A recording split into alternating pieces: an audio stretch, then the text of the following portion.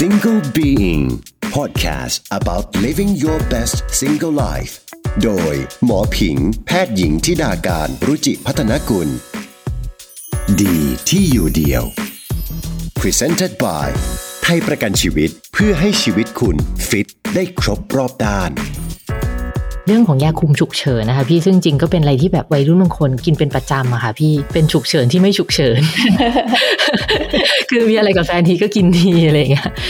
อย่างเงี้ยมันจะมีผลอะไรไหมอะคะแล้วหลังนอกอะพี่ทำไมหลังนอกมันถึงเฟลสูงเพราะจริงๆเข้าใจผิดว่าสเปิร์มเนี่ยมันมีอยู่ตอนที่เราหลังในช่วงแรกที่มันมีการสอดใส่เข้าไปเนี่ยยังไม่หลังสเปิร์มก็ออกมาแล้วแต่ยาคุมกำเนิดที่มีเอสโตรเจนหรือเอทินิลเอสตราไดออลต้องพึงระวังถ้าใช้นานเกิน5 ปีเขาพบว่ามันจะมีเปอร์เซ็นต์หรือมีความเสี่ยงที่จะเกิดหลอดเลือดตีบ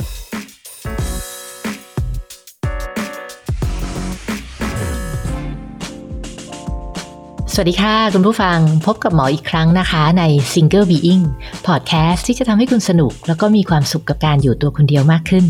เมื่อคุณฟัง Podcast จบเอพิโซดคุณจะรู้สึกว่าดีที่อยู่เดี่ยวกับหมอผิงแพทย์หญิงธิดาการรุจิพัฒนกุลค่ะคุณผู้ฟังคะเมื่อเร็วๆนี้เนาะก็คือเมื่อประมาณเดือนมกราที่ผ่านมาเนี่ยหมอเข้าใจว่าได้มีเรื่องของการผ่านร่างกฎหมายอันนึงจริงๆแล้วหมอก็ค่อนข้างเห็นด้วยนะคะนั่นก็คือเรื่องของการแก้ไขกฎหมายเกี่ยวกับการทำแท้งนะโดยสาระสำคัญก็คือว่าคนที่อายุครรภ์เนี่ยไม่เกิน12 สัปดาห์เนี่ยสามารถที่จะยุติการตั้งครรภ์ได้โดยไม่มีเงื่อนไขซึ่งบอกว่าจริงๆมันเป็นสิ่งที่ดีนะเพราะว่าคือถ้าเกิดว่าผู้หญิงเนี่ยไม่พร้อมนะแล้วมันก็เกิดเหตุการณ์ขึ้นมาตั้งครรภ์ขึ้นมาเนี่ยมันส่งผลอะไรกับหลายๆอย่างไม่ว่าจะชีวิตของผู้หญิงคนนั้นเองครอบครัวแล้วก็ชีวิตของเด็กที่เกิดมาด้วยดังนั้นเนี่ยคือถ้าท้องไม่พร้อมด้วยสาเหตุใดๆก็ตามเนี่ยจริงๆการได้ยุติเนี่ยมันก็น่าจะเป็นทางเลือกหนึ่งนะคะแต่หมอว่าจริงๆถ้าจะดีไปกว่านั้นเนี่ยคือถ้าเราสามารถที่จะคุมกำเนิดได้ตั้งแต่ยังไม่ท้องสามารถที่จะเข้าใจถึงวิธีการแล้วก็เลือกวิธีการคุมกำเนิดที่เหมาะกับตัวเองได้เนี่ยน่าจะเป็นการแก้ไปที่ต้นเหตุมากกว่าอีกซึ่งการคุมกำเนิดเนี่ยเป็นความรู้เป็นวิชาอะไรที่สำคัญนะแต่ว่าเท่าที่หมอจำได้ตอนสมัยเรียนเราก็ไม่ได้เรียนเกี่ยวกับเรื่องนี้กันละเอียดมากนักแล้วก็จริงๆข้อมูลมันก็เปลี่ยนไปเรื่อยๆแล้วข้อมูลเกี่ยวกับเรื่องการคุมกำเนิดเนี่ยก็เอาจริงๆมันค่อนข้างแบบยังไม่ค่อยแพร่หลายนะคะแล้วก็รวมถึงเรื่องของอย่างเพศศึกษาด้วยซึ่งก็จริงๆเป็นเรื่องที่สำคัญถ้าใครที่ตาม Single Being มาเรื่อยๆเนี่ยก็จะพบว่าจริงๆหมอก็จะแตะประเด็นเรื่องของเพศศึกษาบ่อยครั้งนะอย่างเช่นแบบใน EP ที่13นะหมอก็มีพูดถึงเรื่องของ one night stand เสี่ยงยังไงให้เซฟซึ่งอันเนี้ยก็อยากชวนให้ไปฟังกันถ้าเกิดใครที่คิดว่ามีโอกาสแบบนั้นนะหรือแม้แต่ EP ที่15ที่หมอชวนคุณหมออีกท่านนึงมาคุยในเรื่องของ LGBT Pillow Talk เรื่องบนเตียงที่หมออยากเล่าก็เป็นความรู้เรื่องเพศศึกษาที่เราไม่ค่อยได้มีโอกาสฟังกัน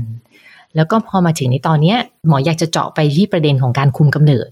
ซึ่งเป็นประเด็นที่จริงๆเชื่อว่ามีวัยรุ่นหลายคนโดยเฉพาะวัยรุ่นผู้หญิงหลายคนที่อยากจะเลือกวิธีคุมกำเนิดแต่ก็ไม่รู้ที่จะไปถามใครหรือว่าเขินตรงนี้ค่ะก็ไม่ต้องเขินกันละเพราะว่าวันนี้หมอจะเชิญแขกรับเชิญที่หลายคนก็อาจจะคุ้นกันดีอยู่นะคะเป็นพี่สาวสูตินรีแพทย์ที่ใจดีที่เคยมาแชร์หลายๆเรื่องให้กับเราฟังใน Single Being กันแล้วยินดีต้อนรับอาจารย์บีนาวาตรีแพทย์หญิงณัฐยารัชตะวันแพทย์ผู้เชี่ยวชาญด้านสูตินรีเวชโรงพยาบาลสมิติเวชศรีนครินทร์ค่ะสวัสดีค่ะพี่บีสวัสดีผิงดิงที่ได้เจอกันค่ะวันนี้เป็นเรื่องที่แบบคอนซัลท์คนไข้ทุกวันเลยผิงว่าคือเรื่องของการคุมกำเนิดใช่พูดทุกวันพูดซ้ำๆวันใช่ไหมพูดจนเบื่อ ทีนี้เริ่มจากจริงๆแล้วผิงว่าโลกของการคุมกำเนิดปัจจุบันเนี่ยมันก็อัปเดตไปมากเนาะปัจจุบันเนี่ยมันมีประเภทของวิธีการคุมกำเนิดอะไรบ้างคะพี่ที่แบบใช้กันหลักๆเลยแล้วก็แต่ละวิธีเนี่ยมันมีประสิทธิภาพยังไงบ้างเอ่ยก็มีหลายวิธีมากนะคะหลักการของการคุมกำเนิดก็จะเป็นแบบชั่วคราวกับถาวรนี่เราอาจจะข้ามไปเลยเพราะว่าเป็นเรื่องของการทำหมันชายหมันหญิงซึ่งทำแล้วไม่สามารถแก้ไขได้พอมาถึงชั่วคราวส่วนใหญ่ก็จะมีทั่วๆไปถุงยางนับวันหลังนอกกินยาคุมฉีดฝังแปะซึ่งแปะนี่สมัยผิงเรียนไม่มีนะใช่พี่ก็เพิ่งมาเรียนนะได้สัก 2-3 ปีนี่เองจริงๆแบบวิธีไหนมันประสิทธิภาพสูงสุดอะพี่พูดถึงจริงๆเนี่ยถ้าถูกวิธีเนี่ยกินฉีดแล้วก็ฝังพ วกนี้ประสิทธิภาพดีมากถุงยางก็จะเป็นเรื่องรองลงมาเพราะว่าบางทีใช้ผิดวิธีอีกอันที่ไม่ค่อยดีก็จะเป็นนับวันกับหลังนอกนับวันกับหลังนอกจริงๆมัน failure rate มันสูงเลยใช่ไหมคะพี่สูงเพราะว่าจริงๆคนที่จะใช้วิธีนี้ได้ดีเนี่ยจะต้องเป็นคนที่ประจำเดือนสม่ำเสมอแบบเป๊ะคือระยะห่างเนี่ย28ถึง30เท่านั้นเพราะฉะนั้นคนที่ประจำเดือนคลาดเคลื่อนเนี่ยมันจะใช้ไม่ได้เพราะว่าเขาจะไปนับผิดไปคิดว่าช่วงเนี้ยปลอดภัยคนส่วนใหญ่ก็คาดเคลื่อนเลื่อนไปเลื่อนมานับวันผิดบ้างเพราะฉะนั้นผิงว่าเรื่องนับวันหน้า7หลัง7นี่ลำบากมากใช่ไหมคะแล้วหลังนอกอะพี่ทำไมหลังนอกมันถึงเฟลสูงเพราะจริงๆเข้าใจผิดว่าสเปิร์มเนี่ยมันมีอยู่ตอนที่เราหลังในช่วงแรกที่มันมีการสอดใส่เข้าไปเนี่ยยังไม่หลังสเปิร์มก็ออกมาแล้วก็คือในน้ำหล่อลื่นมันก็มีใช่เขาเรียกว่าช่วงสควีซมันจะมีสเปิร์มปนเปื้อนออกมาซึ่งคนไข้ไม่รู้ตัวว่ามีการปนเปื้อนของสเปิร์มแล้วมันก็เลยทำให้โอกาสของวิธีเนี้ยเฟลเลียค่อนข้างสูงเพราะฉะนั้นใครที่อยากคุมกำเนิดก็จะใช้นับวันกับหลังนอกเลยก็คือไปใช้พวกกินยาคุมฉีดยาคุมหรือฝังยาคุมอะไรไปเลยดีกว่าถูกไหมคะใช่แล้วก็เลือกวิธีคุมที่เหมาะกับไลฟ์สไตล์เราเช่นถ้าขี้ลืมก็ไม่ควรกินไปเลือกแบบฉีดแบบฝังหรือแบบแปะอะไรเงี้ยซึ่งแบบแปะเนี่ยมันน่าสนใจตรงที่ว่าในสตั๊ดดี้เนี่ยประสิทธิภาพค่อนข้างดีเทียบกับยาคุมแบบกินแต่พอใช้จริงในบ้านเราประสิทธิภาพมันลดลงเขาก็ไม่ได้อธิบายนะว่ามันเป็นจากอะไรแต่ถ้าคิดเองนี่น่าจะเป็นเพราะว่าเวลาแปะแล้วมันมีเหงื่อเราออกกำลังกายมันทำให้การดูดซึมของยาเนี่ยมันได้ไม่ดีใช่ค่ะใช่พิงก็คิดว่าไอ้แบบแผ่นแปะเนี่ยไม่ว่าจะยาไหนๆรวมถึงยาคุมกับเมืองร้อนอย่างบ้านเราอาจจะยากนิดนึงใช่เหมือนยาคุมที่เป็นฮอร์โมนทดแทนเนี่ยใช้แบบแปะก็ไม่เวิร์กพออากาศร้อนแล้วเหงื่อออกแล้วมันเปลี่ยนเนาะ absorption แล้วอย่างนึงลักษณะของ area ที่แปะเนี่ย fat tissue ของแต่ละคนมันไม่เท่ากันเพราะฉะนั้นน่าจะมีผลกับการดูดซึมของยาที่มันผ่านชั้นไขมันน่าสนใจมากทีนี้มันมีเรื่องของยาคุมฉุกเฉินนะคะพี่ซึ่งจริงก็เป็นอะไรที่แบบพิงว่าวัยรุ่นก็กินกันเยอะเนาะเพราะบางทีมันก็ไม่คาดคิดว่ามันจะเกิดเหตุขึ้นพอเกิดเหตุแล้วก็จะกินจริงๆจะกินให้ได้ผลมันควรต้องกินภายในเวลาเท่าไหร่แล้วก็คือมันมีอีกอย่างนึงวัยรุ่นบางคนกินเป็นประจำอะค่ะพี่เป็นฉุกเฉินที่ไม่ฉุกเฉิน คือมีอะไรกับแฟนทีก็กินทีอะไรอย่างเงี้ยอย่างเงี้ยมันจะมีผลอะไรไหมอะคะยาคุมฉุกเฉินเนี่ยมันจะใช้กับกิจกรรมที่ไม่ได้แพลนล่วงหน้าเช่นเจอกันปิ้งแล้วก็one stop one night ก็ว่ากันไปทีนี้การใช้ยาคุมฉุกเฉินเนี่ยมันจะเหมาะคือต้องกินให้ทันภายใน12ชั่วโมงแต่เดี๋ยวนี้มันจะง่ายเพราะว่าเมื่อก่อนต้องกิน2ครั้งเดี๋ยวนี้เรามีแบบกินครั้งเดียวจบแต่ถ้ากิน2ครั้งมันก็ต้องมีโดสที่2บางทีโดสที่2ลืมก็ไม่ได้ประสิทธิภาพทีนี้ข้อคอนเซิร์นข้อที่พวกหมอสูกังวลว่าเวลาใช้ยาคุมฉุกเฉินบ่อยๆมันจะมีปัญหาเรื่องว่าระดับฮอร์โมนที่สูงมากๆขนาดในยาคุมปกติถ้าใช้นานๆเกิน5ปีเราก็ยังมีผลข้างเคียงระยะยาวแต่ถ้าใช้ยาคุมฉุกเฉินที่โดสสูงกว่าปกติถึงประมาณ 6-7 เท่าในยาคุมปกติมันอาจจะส่งผลระยะยาวที่เราไม่รู้เช่นมะเร็งหลอดเลือดตีบหรืออะไรก็บอกไม่ได้ตรงนี้มากกว่าที่เราพยายามจะเตือนให้คนไข้ส่วนใหญ่อย่าใช้ยาคุมฉุกเฉินบ่อยๆก็คือใช้ตามข้อบ่งชี้คือมันต้องฉุกเฉินจริงๆถ้าเกิดเราก็แพลนอยู่แล้ว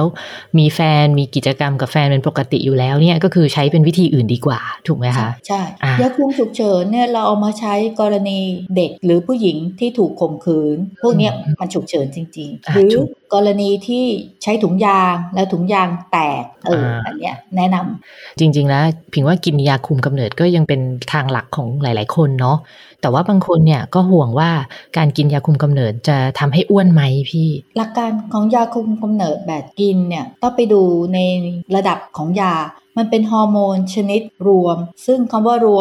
วมเอสโตรเจนกับโปรเจสเตอโรนไว้ด้วยกันนะคะคือยาคุมประเภทเนี่ยเราจะแบ่ง ตามระดับของเอสโตรเจนจริงๆไปเรียกเอสโตรเจนไม่ถูกหรอกมันเป็นสังเคราะห์เขาเรียกว่าเอทินิลใช่เอทินิลเอสตราไดออล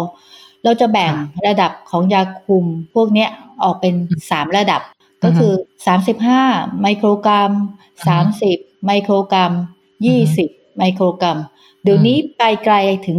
15ไมโครกรัมเหตุผลที่ลดก็คือลดผลข้างเคียงแต่ทีนี้การจะอ้วนไม่อ้วนมันอยู่ที่ตัวระดับโปรเจสเตอโรนในยาคุมโปรเจสเตอโรนรุ่นเก่าๆจะมีความสามารถในการดูดน้ำใช่เหมือนแบบบวมขึ้นนิดนึงมันบวมใช่ก็จะมีน้ำหนักขึ้นได้ประมาณ 0.5 ถึง 1 กิโลแต่บางคนก็ชอบถ้าใช้ยาคุมในกลุ่มที่สมัยก่อนไดแอนเอทินิลเอสตราดอล35เนี่ยมันจะมีลักษณะเหมือนหน้าอกใหญ่ขึ้นนิดนึงใหญ่ขึ้นเต่งตังขึ้นผิวพรรณสดใสก็จะสวยแต่ว่าถ้าบางคนที่น้ำหนักดูเกินอยู่แล้วเขาก็จะรู้สึกคอนเซิร์นมากแหละก็จะมีความรู้สึกว่ากินยาคุมกลุ่มเนี้ยน้ำหนักขึ้นทีนี้ถ้าเราเปลี่ยนยาคุมที่มันมีระดับขึ้นอีกนิดนึงลดไอ้ความบวมน้ำขึ้นมันก็จะแก้ปัญหาตรงนี้ไปได้ก็ถอยมาเป็นกลุ่มที่ใช้กันบ่อยๆก็อยู่ใน30ไมโครกรัมบวกโปรเจสเตอโรนรุ่นใหม่ๆมันก็จะไม่มีบวมก็สรุปว่าถ้าเกิดว่าใครที่กลัวอ้วนเนี่ยก็เอาพวกโปรเจสเตอโรนรุ่นใหม่ๆนะก็จะไม่อ้วนไม่บวมแต่ถ้าใครที่บอกว่าอยากกินแล้วเปล่งปลั่ง หน้าอกใหญ่ขึ้นมานิดนึงก็รุ่นเก่าหน่อยก็จะมีเอฟเฟกต์นั้นใช่ไหมคะใช่คนที่กินยาคุมแล้วมีลักษณะของปวดหัว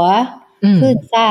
อาเจียนพวกเนี่ยเราก็จะลดระดับเอทินิลเอสตราไดออลลงไปก็คือเลือกตัวที่โดสเอทินิลเอสตราไดออลต่ำๆหน่อยแต่การเลือกที่เอทินิลเอสตราไดออลต่ำลงก็จะมีผลกับประสิทธิภาพในกรณีที่กินไม่ตรงเวลาลืมกินเพราะนั่นหมายความว่าที่เขาจะบล็อกการตกไข่หรือทำให้ผนังมดลูกบางจนตัวอ่อนฝังตัวไม่ได้ตัวเนี้ยประสิทธิภาพด้านเนี้ยก็จะตกลงลดลงใช่ก็คือถ้ากินโดสต่ำฮอร์โมนต่ำเท่าไหร่ต้องกินให้เวลา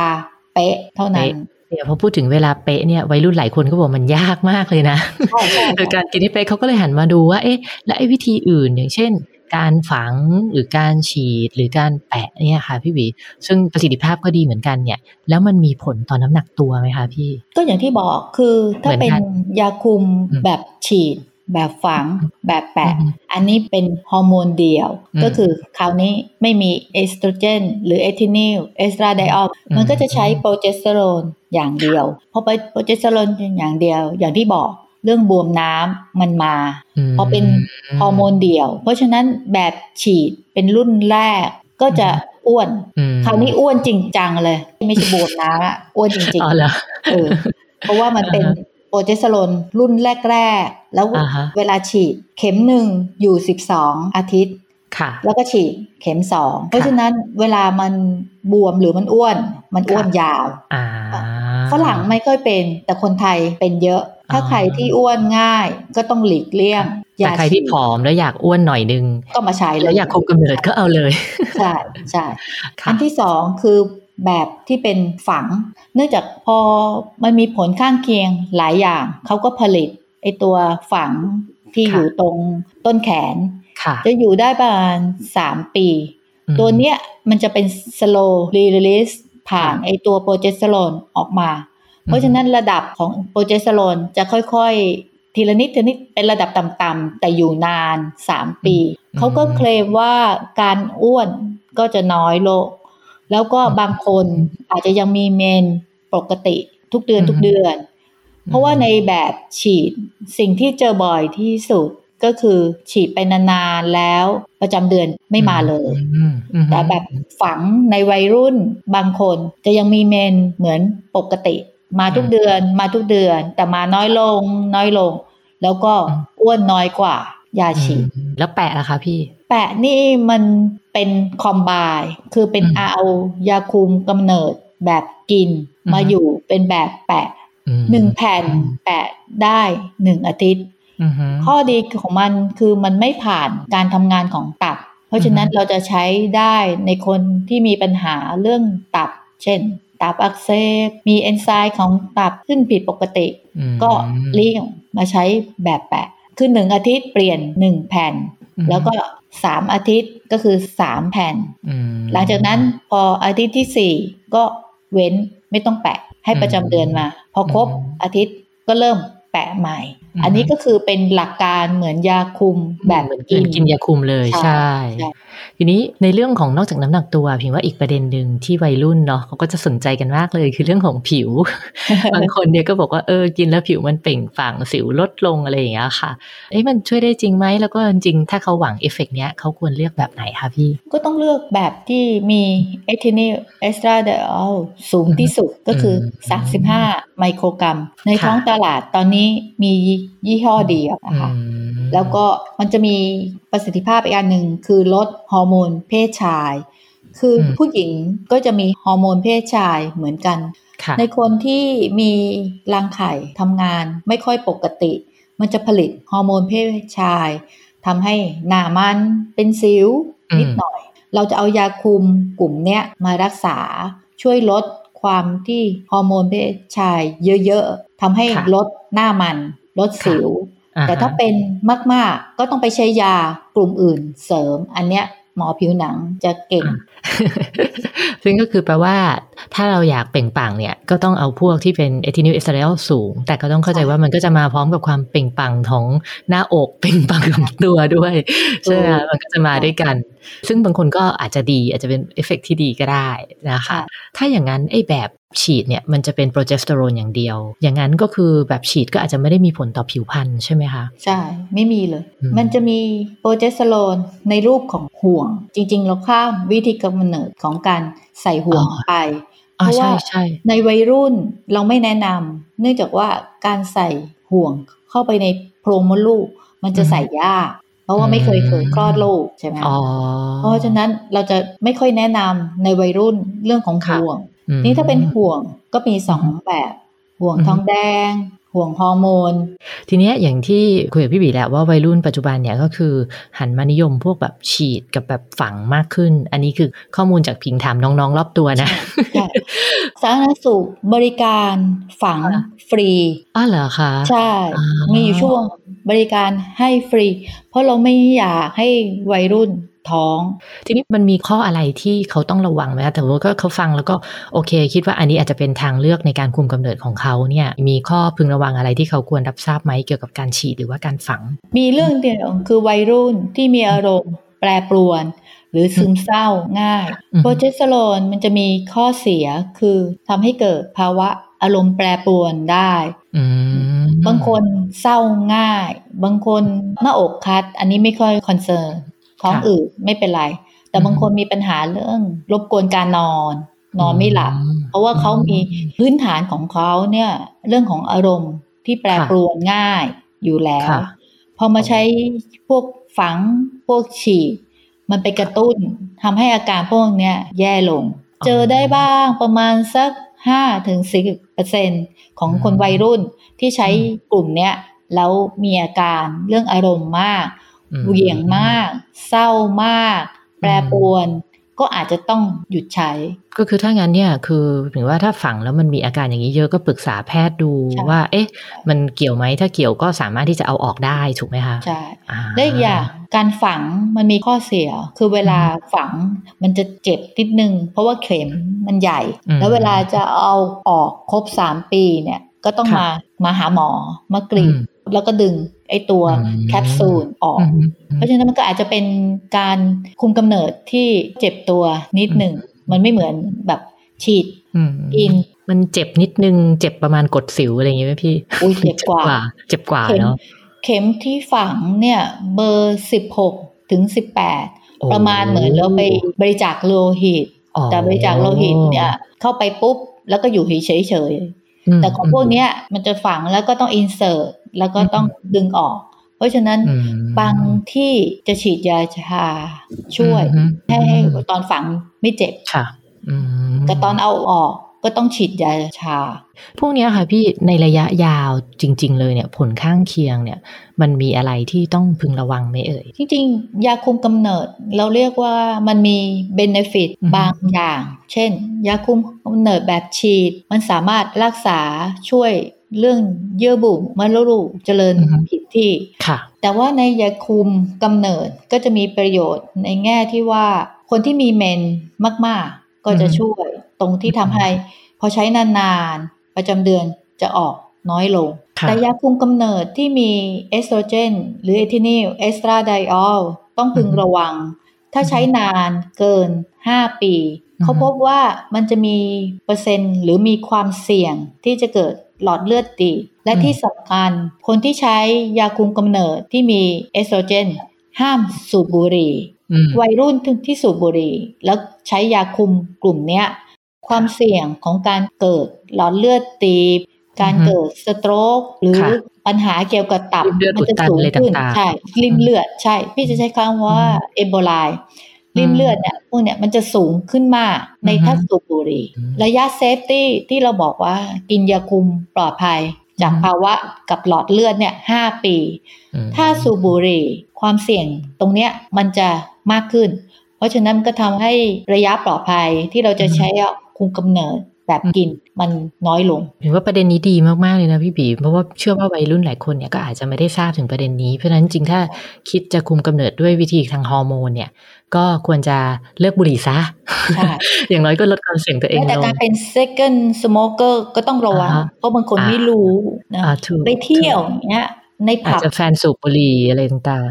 ๆโหวันนี้ได้ความรู้เต็มๆเกี่ยวกับเรื่องของการคุมกำเนิดทั้งแบบฉีดฝังแปะเต็มที่เลยคือเท่าที่ทราบเนี่ยพี่บีเองก็มีทั้งคนไข้วัยรุ่นแล้วก็มีลูกวัยรุ่นด้วยเนาะเครียดตอนนี้เครียดเนาะก็คงไม่อยากเป็นคุณย่าก่อนวัยที่พี่บีอยากฝากอะไรถึงหนุ่มๆสาวๆวัยรุ่นในเรื่องของการคุมกำเนิดไหมคะจริงๆพี่เข้าใจวัยรุ่นนะคือวัยรุ่นมันเป็นช่วงเขาเรียกว่า blooming ทำอะไรก็แฮปปี้รักก็รักแบบมีความสุข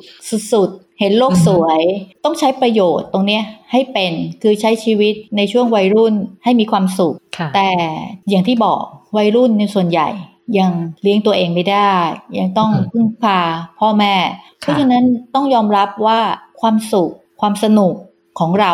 มันจะต้องรับผิดชอบได้คือถ้าอยากสนุกกับชีวิตรักชีวิตเพศจะต้องป้องกันเพราะว่าพอเมื่อไหร่ท้องปุ๊บมันไม่สนุ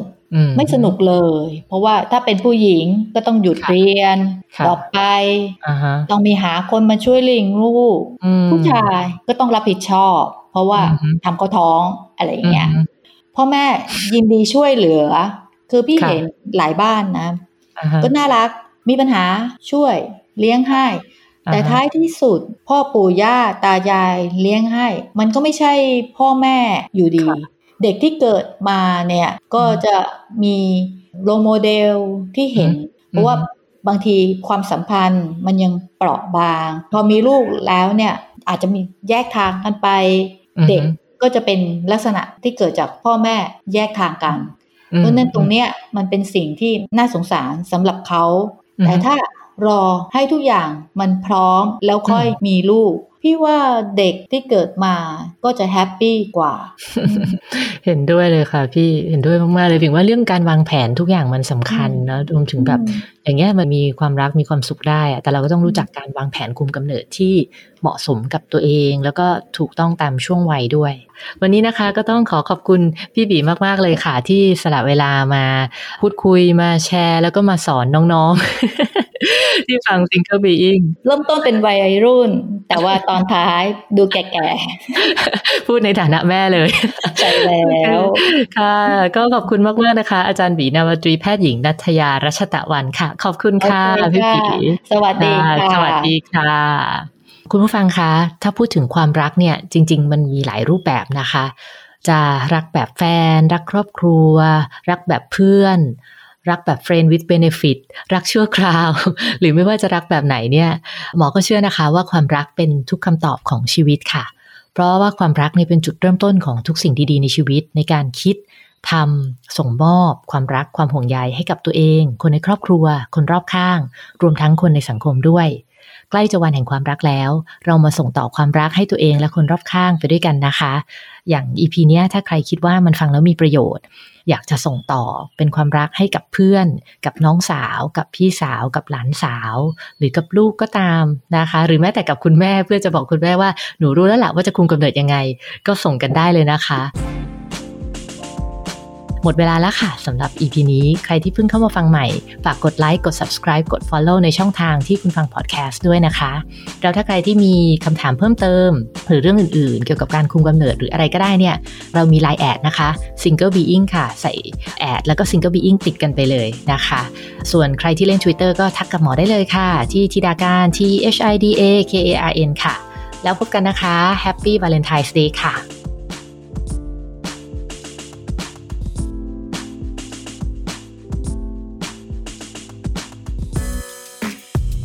Single Being Podcast about living your best single life